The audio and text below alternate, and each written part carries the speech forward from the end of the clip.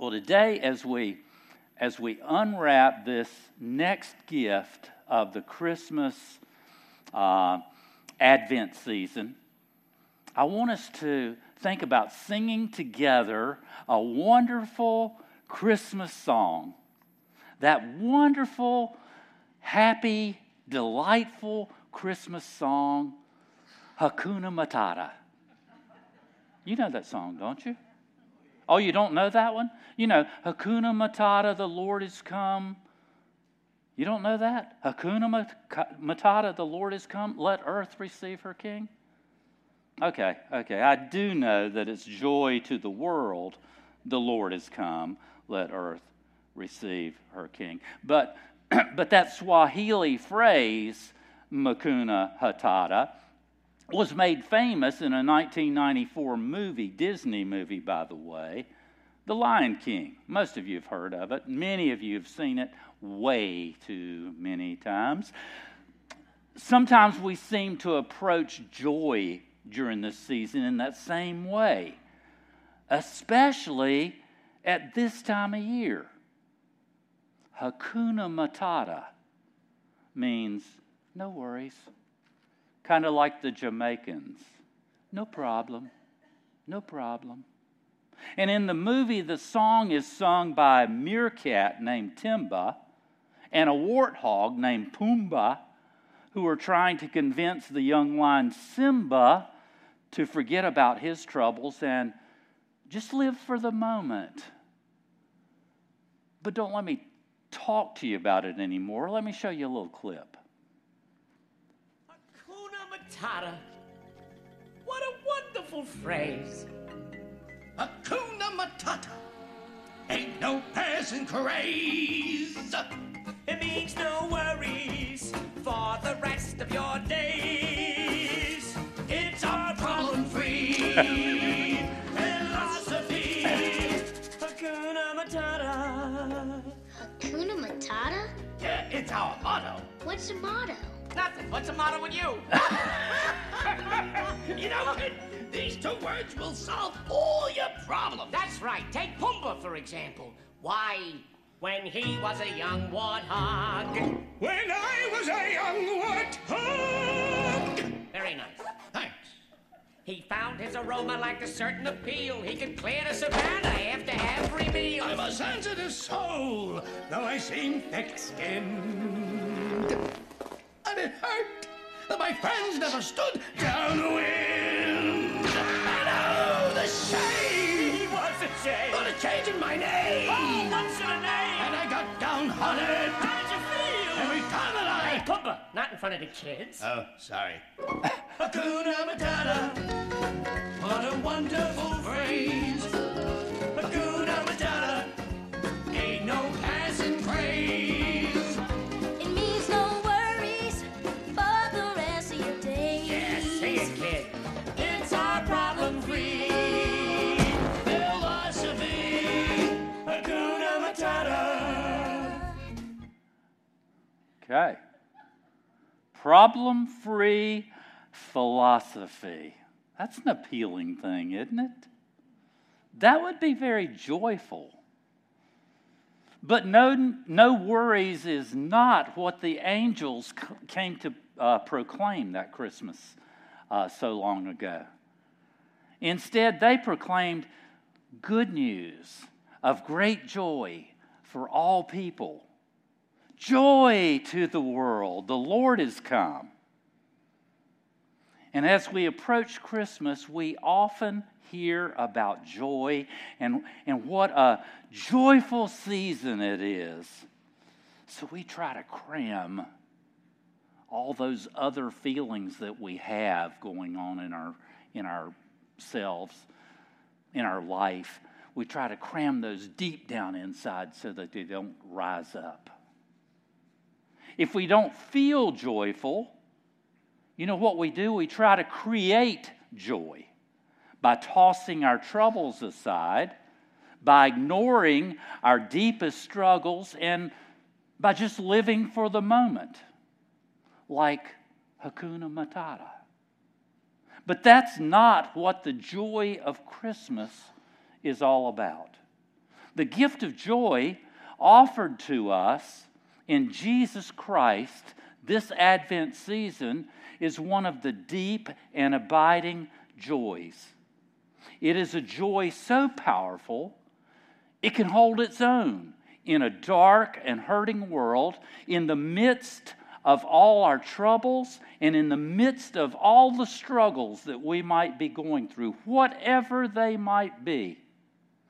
So today, I encourage you to come to this service in a spirit of honesty.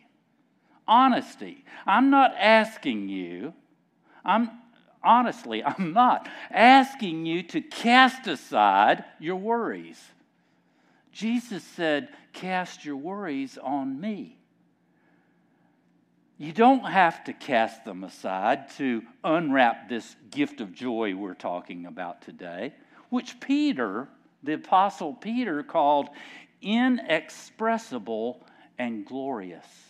In your outline there, I've got this verse from 1 Peter 1:8. Beautiful verse. Though you have not seen him, any of you here seen him? Any of you seen Jesus? Though you have not seen him, you love him. And even though you do not see him now, you believe in him and are filled with an inexpressible and glorious joy. Now, if you've been with us the past couple of weeks, you know that we began a journey through this season of Advent by unwrapping the gifts of, first of all, hope and then love. And if you've been here, I would hope that you know by now that the word Advent means coming. Thank you. Coming. And the season is marked by expectation and waiting and anticipation and longing. The Advent season offers us the opportunity to share in the longing for the coming of Messiah, to celebrate his birth, to be alert, yes, alert, even today for his second coming. And during Advent, we light candles on an Advent wreath. And as we celebrate with our own Advent wreath this season, we'll light an additional candle each week. Each flame brings us closer to the arrival of the true light of the world, born in Bethlehem. And today, just to change things up, I've asked the worship team to lead us in the liturgy and the candle lighting. So, Shane and Shayna and Stephen are going to do the honors for us this morning. Glad I left my glasses up here.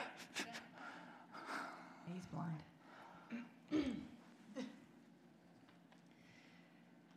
In the Christmas story, angels appeared as God's messengers.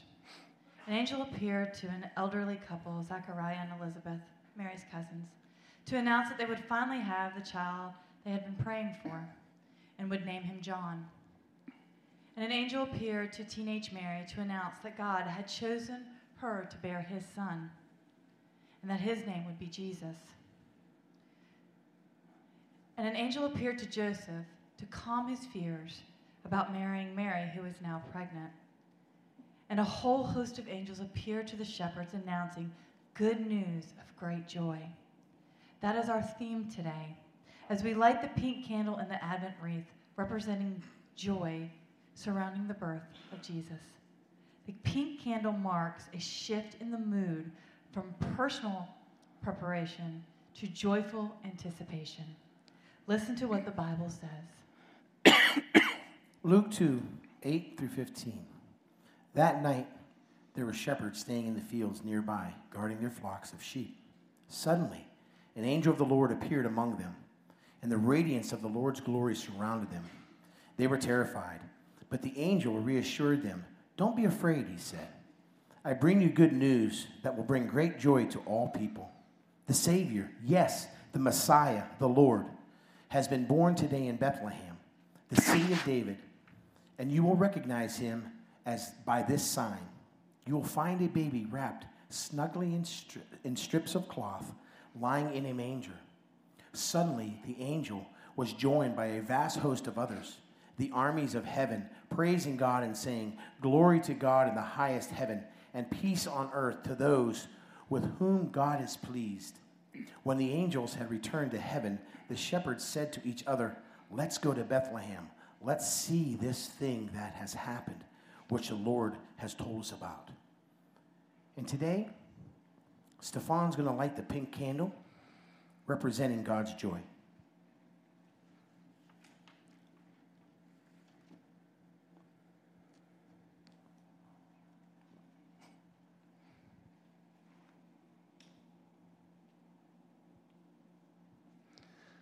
So let us pray. We come to you, Father, power of your Holy Spirit, and in the name of the greatest gift that ever was, ever will be, and always has been, Jesus. Can you picture the scene? It's the middle of the night, and an angel appears out of nowhere. The fields are filled with light. And then a vast host of angels appear in the sky, the armies of heaven, the choirs of heaven, and their message is joy to the world. Heavenly Father, send your angel armies to break into our lives today. Fill us with a sense of awe and wonder as we catch a glimpse into our mind's eye of your glory, the same glory that fell on the shepherds in the fields. And fill us with your joy. Joy as we anticipate the coming of Christmas, the joy of your presence with us here today, and the joy of knowing you and living with you forever. In Jesus' name, amen. Amen. Thank you. Thank you. You see, Advent is the season to experience the joy of the coming of the Savior of the world. And this joy is more than just a feeling. It's a joy that causes literally all of creation to celebrate. The psalmist puts it this way in Psalm 96. "Let the heavens rejoice. Let the earth be glad. Let the sea resound and all that is in it. Let the fields be jubilant and everything in them. Let all the trees of the field sing for joy. Let all creation rejoice before the Lord, for he comes." In Advent, we are preparing and we are expecting. You see, Jesus is coming. Let us rejoice. This is the gift that we unwrap today. But I think the question that nags many of us, nags me often, is what if you don't feel joy during this season? Any of you out there in that boat today? What if you don't feel joy today? How can you receive this gift of joy even in times of trials? When you have health problems, when you have relationship problems, when things just are not going right at work or in your marriage or at school or whatever the situation might be, how can you receive the gift of joy? Well, see, I think you can't sit there and wait for it to drop into your lap. I believe it's a proactive thing. And there's several steps you can take. First, I think you have to anticipate joy. Anticipate joy. Have you ever been waiting for something for so long that you just forgotten that it's on its way? Have you maybe ordered something through online or mail order, and it took so doggone long for that to get here that you forgot you ordered it? And it's almost like when it shows up, it's a Christmas present. You've probably heard stories of postal service mistakes and letters delivered years after they were sent. And some of these are great stories. I'm going to encourage you to Google when you get home or sometime this week. Google those stories of letters that were delivered late. There are some fascinating stories out there. I'm going to share two with you today. The first, a woman in her 80s in France received a letter in the mail in 2015 that had been sent to her great-grandfather in 1877, 138 years earlier. It was about an order for yarn for her great-grandfather's spinning mill. Not even sure the mill still existed. But an even more poignant delivery is the letter that's pictured up here, written about in the Washington Post in 2015. And it reached its intended recipient 14 years later. The letter was written from a father in India to his son, who lived in New York City. It was handwritten a few short weeks after 9/11, but was a bit confusing when it showed up in 2014. The man's father had died years earlier, in between the time. As the son described in the newspaper essay, he was overwhelmed with a deep reminder and sense of connection to his late father. Tears flooded his eyes as he held in his hand a physical object created by his father, expressing concerns about his son's and his grandchildren's safety and about the events of the world in that tragic time. In the 2015 Washington Post article, the son wrote this: 14 years is a long time to wait for a letter, but rarely has one been more welcome. The expression of concern in this letter is sadly still relevant today, but the physical letter itself, it was a real joy. Certainly it was an unexpected joy as well. One that was on its way the whole time. The letter would have been meaningful had it arrived on time, but it took on even deeper meaning and deeper emotions over the period of time that it took to get there. And joy can be that way, whether we know it's coming or not, whether we're given hope for its arrival or not. When we started Advent, talking about hope, the first thing we did was look at the history of the people of Israel who were waiting for a Messiah. Not for 14 years, but for thousands of years. Now that's a tough wait. Thousands and thousands of years. Certainly some of those Israelites gave up hope that a Messiah would ever come.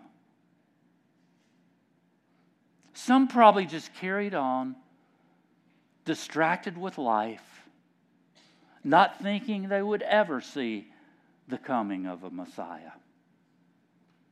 But others held out hope, held out assurance based on their faith based on this book, God's Word, which we believe to be infallible, which we believe to be true, which we believe that we can believe. The only truth we can believe. Their waiting was active. And when we engage in an active waiting, anticipating what is to come and watching for it, then and only then, that waiting has purpose. The hope, the assurance stays alive. And joy is exactly the same. Even when we don't feel joy, we can anticipate the coming of joy in the gift of Jesus Christ. We can prepare to move from our state of discouragement into an experience of life-giving, deep-seated joy.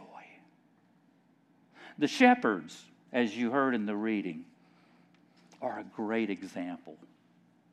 When the shepherds showed up and delivered a message when the angels showed up and delivered a message to the shepherds on a hillside outside Bethlehem, the shepherds didn't immediately feel joy, did they? What did they feel? Fear. Fear. They were scared to death. Look at Luke 2. But the angel said to them, "Don't be afraid. I bring you good news that will cause great joy for all the people. Today in the town of David, a Savior has been born to you. He is the Messiah, the Lord." So the angel first addressed their fear and then helped them to move beyond it, to receive the message of joy. That the Savior, the Messiah, the one Israel had anticipated and waited for so long, had indeed been born. By the end of the night, those smelly shepherds got it. They understood.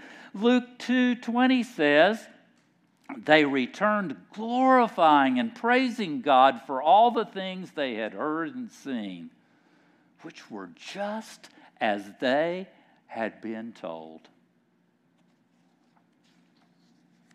As we walk through Advent, we know that Jesus the Messiah has come.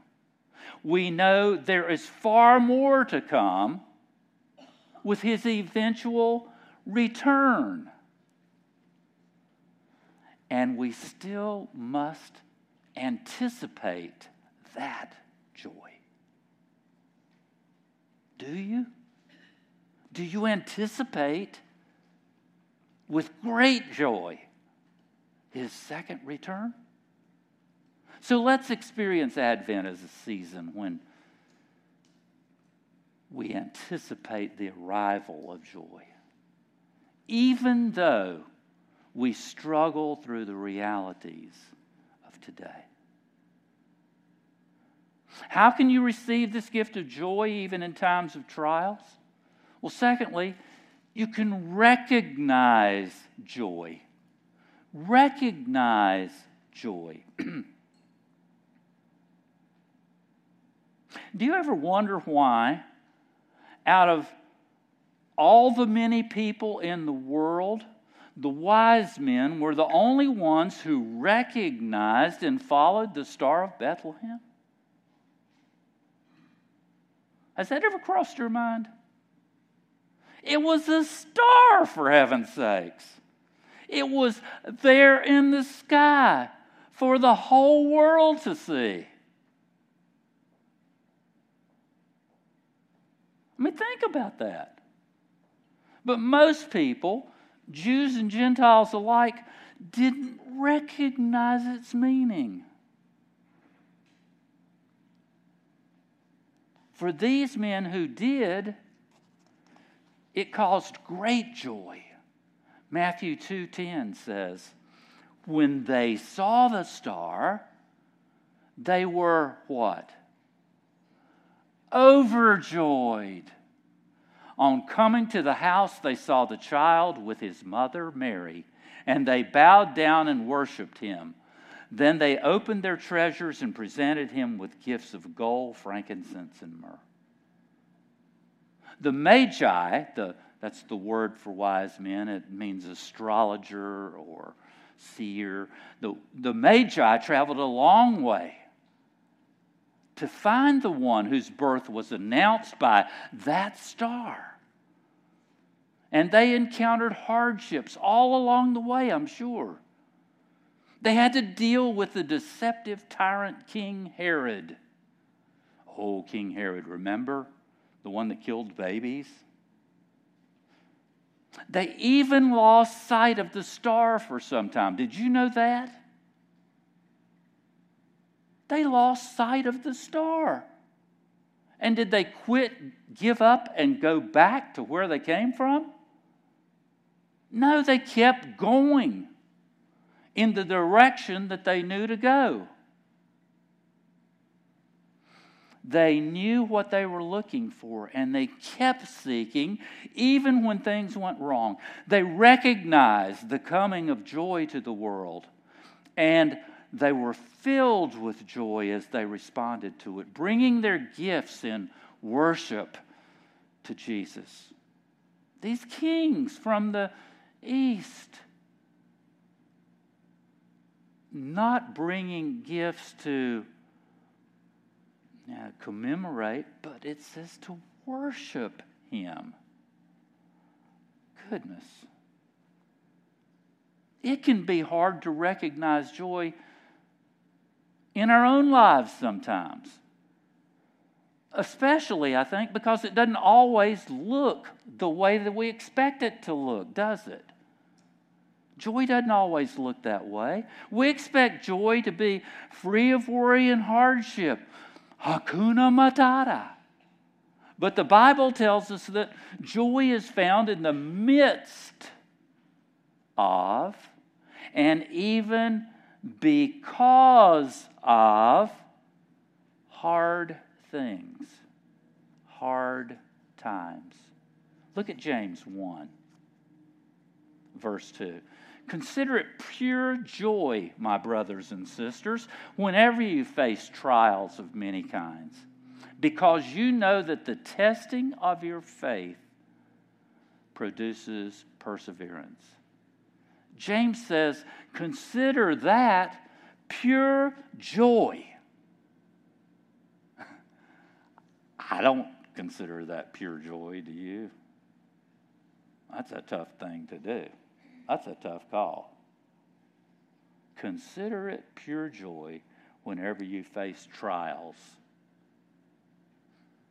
There most definitely is nothing Hakuna Matata in that kind of joy.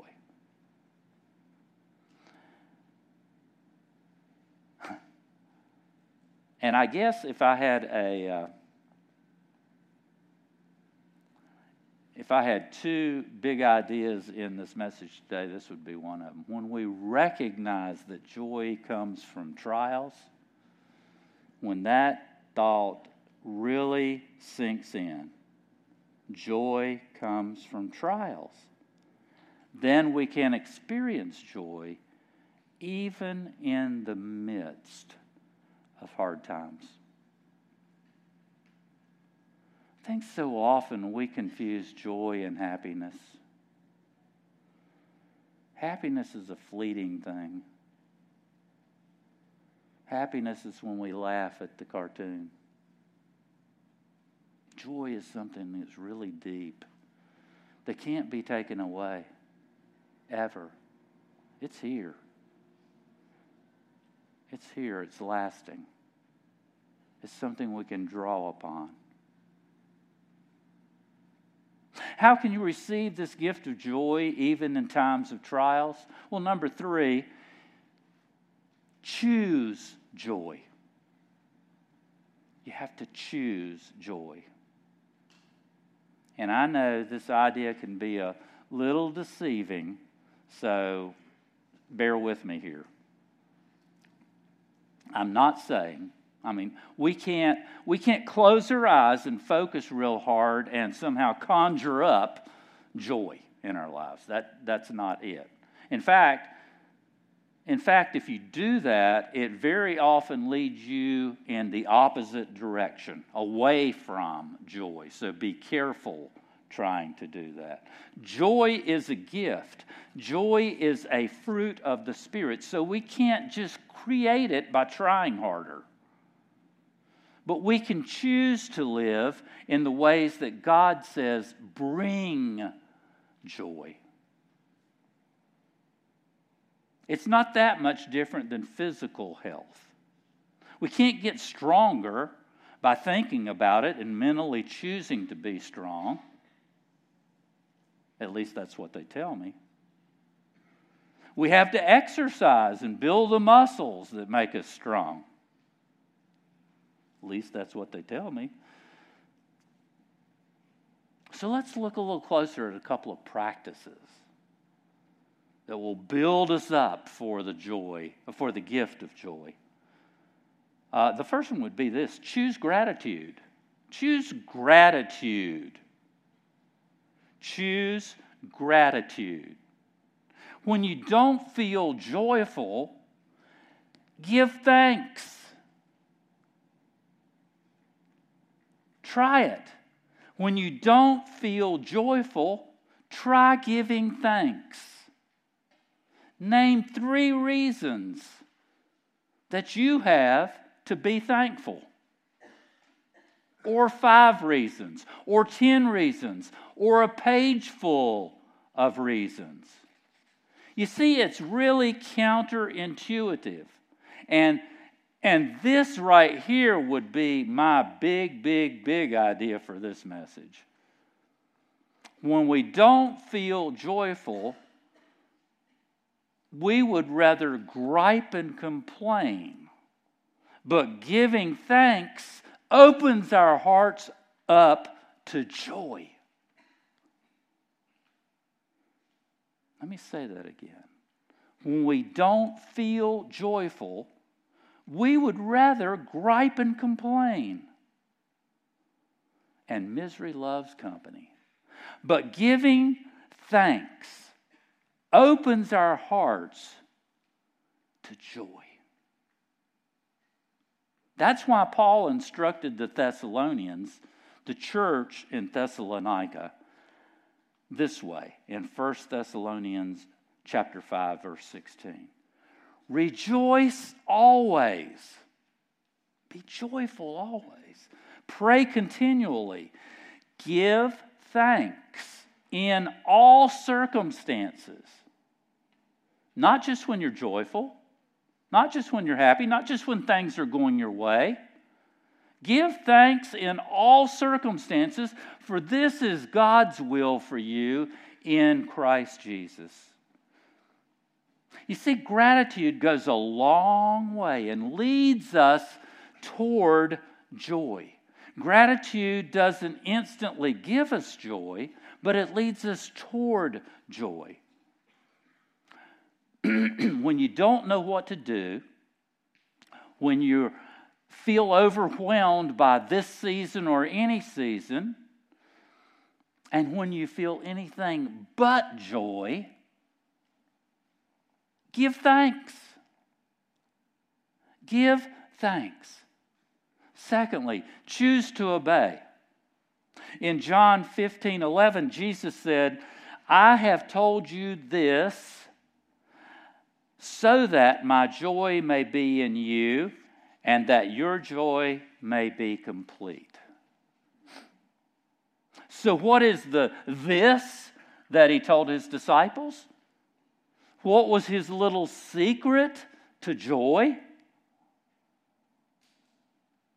It was obedience. Look at the verse before that, John 15:10. He said this, if you obey my commands, that's obedience. If you will obey my commands, you will remain in my love, just as I have obeyed my Father's commands and remain in his love. I have told you this so that my joy may be in you and that your joy may be complete. We often just want joy to appear out of nowhere, drop into our laps. But Jesus says it comes from obedience. And like gratitude, obedience is a practice. It's a process of seeking to follow God's ways and putting those ways into action. Here's where we find God's ways. You won't know what His ways are without looking in here, reading in here, studying in here, meditating in here, and then putting them into action. Don't just be hearers of the word, but be doers also, James says. And you know what? We don't always get them right. God knows that. We won't always get them right, and that's okay. Don't beat yourself up. That's okay. That's what forgiveness is all about. But the more we align ourselves with God's Word to understand His ways and then choose actions that align with His Word and His wisdom, the more we open ourselves up to experience the good fruit of those choices and to receive joy in our lives. I hope you understand what I'm saying there. Choose to obey. And thirdly, choose to abide. Choose to abide. John 15 also, Jesus tells us the other part of this secret of joy. Gosh, you might read John 15 and find the secrets to joy. It's a love triangle, it seems to me. John 15, 4 through 5 says this, Jesus speaking again, remain in me. Remain is the same word as abide. Remain in me, and I will remain in you. No branch can bear fruit by itself. It must remain in the vine. Neither can you bear fruit unless you remain in me. I think he wanted to make that point, don't you? I am the vine, you are the branches. If anyone remains in me and I in him, he will bear much fruit. Apart from me, you can do nothing. Jesus said, just as he remains or abides in his Father's love, we remain in his love. And then our joy is complete. That's the love triangle. You see it? No, this is not an immediate, quick fix concept that I'm talking about here. It doesn't immediately happen. That's not the way that planting and agriculture works. That's why Jesus used this example. You find a seed and you put it in the ground and it becomes a little planting and has roots. You take that up and you plant it over here. You divide it into two plants and plant them. Does it immediately have fruit on it? No, there's a season of time it has to grow before it has fruit. If you have a tree that already has fruit on it, and it's, let me see. If I have a tree that is a white dogwood tree, that doesn't work either, does it? Okay. If I want to put another type of fruit on a tree that already exists, I cut a little branch off of this tree over here and graft it onto this tree. Well, the next season, I won't have fruit. It takes several seasons for that fruit to come into existence. It has to be there a while. It has to has to grow, it has to nourish, it has to become part of, it has to gain its strength from the vine, the tree, the whatever. It's not an overnight fix. It takes time.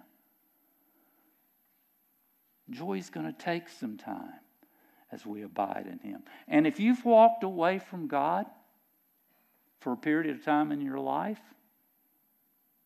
then the joy may not come back tonight. And don't be disillusioned. It may take some work on your part. That's okay. During that time of work, you're going to grow. You're going to become stronger. And then you're going to be able to produce good fruit, unlike you're producing right now. The joy will be there, but it may take some time. Jesus used that metaphor of the vine all through chapter 15 of John. The same's true of our relationship with Him. And our joy is made complete by imitating Christ's love and obedience. So, this season, let's let this season of Advent be a time of gratitude and a time of obedience and a time of abiding in His love as we anticipate the joy that He brings this Christmas season 2017. Help us, God, to anticipate and recognize all around us and to choose to give thanks. To choose joy by, I guess, giving thanks, by obeying, by abiding in You. And Lord, lead us into joy as You lead us into a deeper relationship with You. God, give us the courage and the strength to rejoice, to be joyful, to give thanks no matter what circumstances we face. And above all, make our joy complete in You. In Jesus' name, amen.